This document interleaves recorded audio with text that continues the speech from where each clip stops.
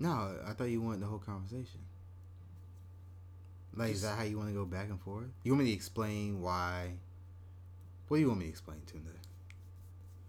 Just say what you were saying earlier, about the internet and the mind. Okay. The internet is the physical form of the human brain. I argue this because when you think of something, or let's say you're on the internet, you want to look up something. Well, in order to look up something, you have to think that thought. So your brain fires off these neurons to get you thinking, what do I want to look up, or what do I want to know, or what am I interested in, right? Well, then you go look that very thing up on the internet. And the internet gives you the answer that you're looking for. So the internet is basically reciprocating those same neurons. Therefore, the internet is the physical form of the human brain. That was very profound. What do you think that effect has on the brain? It's very interesting because this is really a new territory for human development.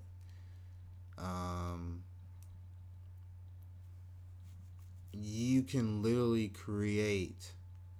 Humans have created something that they've always known they needed, but now they've got it. They don't know what to do with it. So, for example, let's get political, right? Let's talk about the alt-right.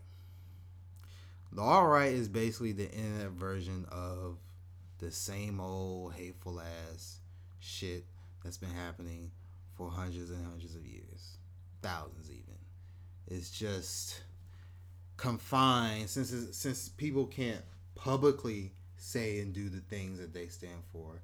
They've latched onto it through the digital space. But all those words are like all that you read and see based upon what you think is all right is basically thoughts coming from somebody. So does that make any sense? It makes sense. Okay.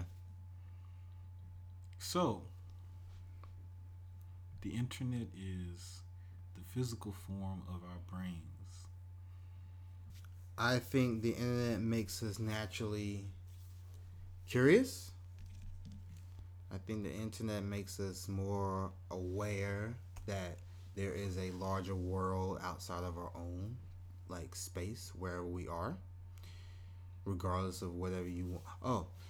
Wherever you want to believe in. And also, the internet is the great equalizer to certainty. We were talking about this earlier. If you're certain about something, there's information out there on the internet that will counter that. For example, which can be a good or bad thing. Because, for example, if you're somebody who doesn't think climate change is real, even though it is, you can just look up information on the internet that says it isn't. And then you go, that's real. But all that is your brain, transferring a thought to whatever you want to look up. So in a way, and you know what? In a way, it has opened us up, but in many ways it hasn't. Because people who want to reinforce whatever the fuck they want to believe in, they're going to continue to fucking believe it. Because it's on the internet. Damn.